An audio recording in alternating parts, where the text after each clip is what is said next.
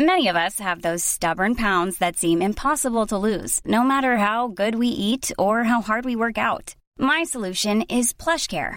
PlushCare is a leading telehealth provider with doctors who are there for you day and night to partner with you in your weight loss journey. They can prescribe FDA-approved weight loss medications like Wegovy and Zepbound for those who qualify.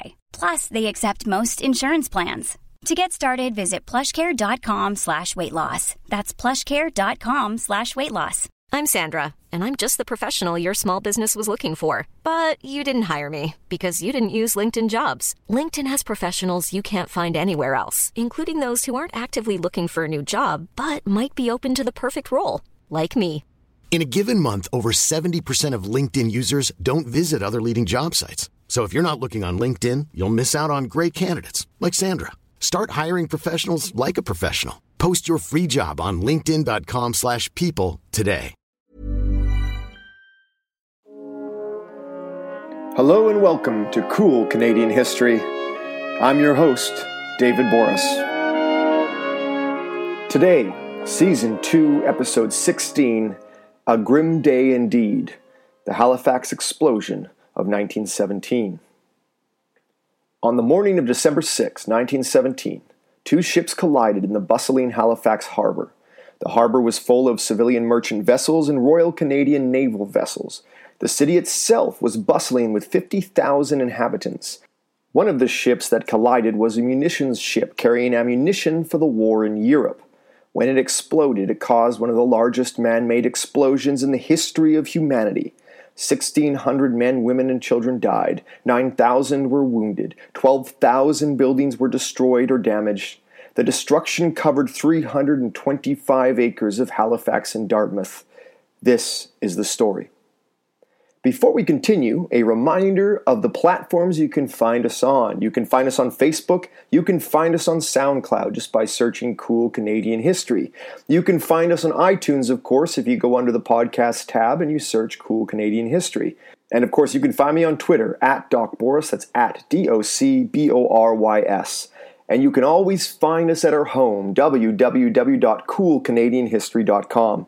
And if you go to our website, at the bottom of the page, courtesy of PayPal, is a donations tab. Now, I assure you, every donation goes directly to the podcast, and every donation is extremely helpful in allowing us to continue to bring you this bi-weekly history podcast.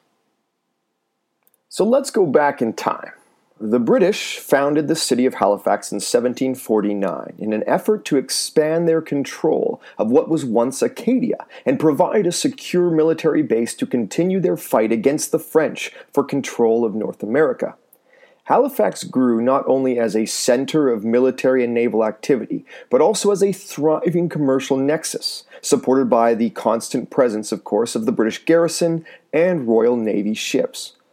In 1841, when Halifax was officially incorporated as a city, it counted 15,000 souls within its city limits, including the small community of Africville, a free black community living on the outskirts of the city. By 1917, Halifax had 50,000 people living within its limits, while another 6,500 lived and worked across the harbor in Dartmouth. There was no question by this time that Halifax had become the most important urban center in the Maritimes. In 1917, Canada was, of course, at war. Canada had entered the war automatically when Britain declared war on Germany in August of 1914. Now, by December of 1917, Canada had suffered tens of thousands of casualties and had already fought at numerous engagements, including the Somme, Vimy Ridge, and Passchendaele. Now, Halifax itself had an obviously important strategic position in the context of the First World War. It was a well-defended harbor where merchant vessels could load up with supplies to take to Europe. Both Canadian and British naval vessels could also be fairly secure in its harbor, sort of a natural defensive position. The harbor itself was extremely well fortified. Soldiers and artillery positions were everywhere around the city and on the approaches into the harbor itself. There was, of course, always fear of German U-boat attacks. German U-boats are submarines. And two large anti-submarine nets were stretched across the harbor at night.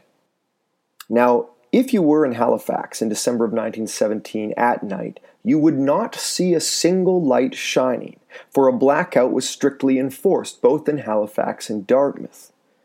Regardless of the blackout, Halifax was bustling around the clock.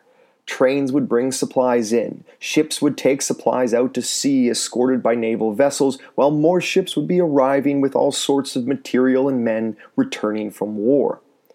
The thing to understand here is that ships did not just go out on their own time. They didn't just load up and take off on their own. To protect against the U-boats, a convoy system was in place. This meant that all the merchant ships would be loaded up with their supplies and stay waiting in the harbor. Once all the ships for that particular convoy were ready, and this could be as many as 50 merchant ships, they would be escorted out to sea by the British or Canadian Navy, who would protect the convoy from U-boat attacks all the way across the Atlantic Ocean. This meant that the Halifax harbor was constantly packed full of ships, all trying to either get in, load up, or get out. The two ships in question, the ones that we're going to talk about today, were the Mont Blanc and the Emo. The Mont Blanc was a French general cargo and munitions ship. The Emo was a Belgian relief vessel, meaning it was actually neutral and carrying relief supplies. In fact, on its side it had painted Belgian relief to deter German submarines from attacking it. But it's the Mont Blanc that we are most concerned about, because the Mont Blanc was filled to the brim with explosives. 2,366 tons of picric acid. It's a highly flammable substance used in antiseptic, which is actually more explosive than TNT. She was also carrying 250 tons of TNT. The ship was carrying 62 tons of gun cotton. 246 tons of petroleum were strapped to the deck in barrels. It even had 2 deck guns, with all the supporting ammunition needed, much of that on deck as well. Now, regulations around all this explosives were quite tight on board. The crew could not smoke, the crew could not carry matches, obviously, or even have liquor on board. The explosives below deck were all separated by thick wooden partitions, and on deck, everything was strapped down, but of course, much of it was exposed. Now, because the Mont Blanc was so loaded up, it was unable to sail with the faster convoys coming out of New York. Hence, it was sent to Halifax to sail with the generally slower convoys coming out of its harbor. The Mont Blanc left New York to head to Halifax on the 1st of December. On December 3rd, the Emo arrived at Halifax from Rotterdam. It had an empty hold, as it was destined for New York to load up on relief supplies. It was basically stopping in Halifax temporarily. On December 4th, the Mont Blanc spotted the Nova Scotian shore after an uneventful voyage from New York. She began her final leg into Halifax Harbor. On the morning of the 5th of December, the Emo was given permission to leave the Halifax Harbor. The sailing was delayed, though, because the coal that powered the ship had not yet arrived. It thus had to wait until the coal was put on board before it could leave. By the time the ship was fully stored with coal, the submarine nets had gone up, and the Emo was stuck for the night. The Mont Blanc arrived after the submarine nets had been put up, and thus had to anchor at McNabb's Island, sort of outside of the protective barrier of the nets, to await morning before it could sail into the harbor. Thus, the morning of the 6th December saw the Emo sailing out of the harbor behind schedule due to delays in getting coal, and the Mont Blanc sailing into Halifax because it had arrived after the nets had been put up. Now, once in the Narrows, the most complicated part of the harbor channel, the Emo was forced to navigate around a smaller steamer and a larger tug. Remember, it's very busy, there's lots of traffic. This navigation, this sort of avoiding these other ships, forced the Emo into a position where it almost was going to ground itself on the Narrows. To avoid grounding itself, the captain swung the vessel around and essentially threw her into the path of the Mont Blanc. With the Emo going much faster than the Mont Blanc, both ships could not turn in time, and they collided. The actual collision itself did not do too much damage, but it was the chemicals on board the Mont Blanc that would trigger the massive explosion. You see, the petroleum on the deck, so in these barrels, tipped over when the ship was hit and spilled all over the deck. Sparks from the Emo and Mont Blanc colliding lit this petroleum spill on fire. Very quickly, the deck of the Mont Blanc became a raging inferno, spewing black smoke into the air. While it was on fire, the Mont Blanc began drifting towards the Halifax shore. The crew of the Mont Blanc abandoned ship. At the same time, civilians began to wander down to the harbor and the shoreline to take a look at this burning vessel. When the French crew arrived on shore, they told people to run as it was a munitions vessel, basically telling everyone there's explosives on board. Most of the onlookers could not speak French, and they didn't understand. Soon the vessel grounded to a halt at the base of what was Richmond Street. Sounds of explosions could be heard in its hull. Flames and billowing smoke were filling up the sky. Fire alarms were ringing out as Halifax fire crews bravely set out to put out the blaze. Then all went silent for a brief, terrible second. Hiring for your small business? If you're not looking for professionals on LinkedIn, you're looking in the wrong place. That's like looking for your car keys in a fish tank. LinkedIn helps you hire professionals you can't find anywhere else, even those who aren't actively searching for a new job but might be open to the perfect role. In a given month, over 70% of LinkedIn users don't even visit other leading job sites. So start looking in the right place. With LinkedIn, you can hire professionals like a professional. Post your free job on linkedin.com/people today. At 9:04 in the morning of 6 December 1917, the Mont Blanc completely exploded. The force of the explosion was equivalent to 2,989 tons of TNT going off. The shock waves traveled at more than 1,500 meters per second. At the center of the blast, the heat produced was in excess of 5,000 Kelvin. It was the largest man-made detonation in the history of humanity and would only be eclipsed by the dropping of the atomic bomb in 1945. Around the vessel, the water was vaporized. A tidal wave was pushed up into Halifax for 3 city blocks. The north end of Halifax was virtually flattened by the explosion. The ship was literally blown into pieces. One of the gun barrels from Mont Blanc landed 3.5 miles away. A piece of the anchor, weighing about 1,100 pounds, was found partially buried 2 miles away. Red-hot pieces of metal ripped through Halifax, killing and wounding thousands of people. The Emo was hit with this massive blast as it attempted to sail out of the harbor. Its smokestack was destroyed, its captain and 4 others were killed, the vessel itself was lifted by a tsunami and thrown against the Dartmouth shore. For the city of Halifax, the impact of the explosion was heart-wrenching. 1,600 people were killed outright.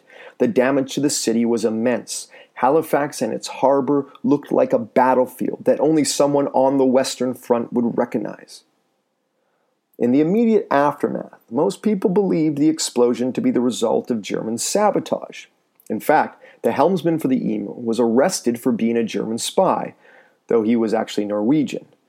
Almost every German or suspected German sympathizer in the Halifax area was arrested in the immediate aftermath of the explosion. Though the paranoia over German sabotage subsided, it wasn't until the publication of the Wreck Commission's report in February 1918 that the truth was finally revealed. The commission found that the fault lay with the Mont Blanc. Considering the cargo she was carrying, it was her responsibility to ensure she would not collide with any ships in the Halifax harbor. The captain, Émile Médec, and other members of the commanding crew were charged with manslaughter. The charges, however, were later dropped when a Nova Scotia judge found no evidence to support the charges. No party was ever convicted for any crime or successfully prosecuted for any actions that led to the disaster.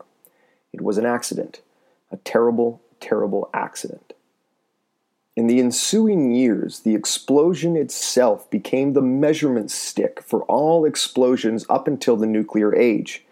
In fact, when the atomic bomb Little Boy was dropped on Hiroshima, Time magazine wrote that the explosive power was 7 times that of the Halifax explosion. The aftermath was also a tale of a community coming together.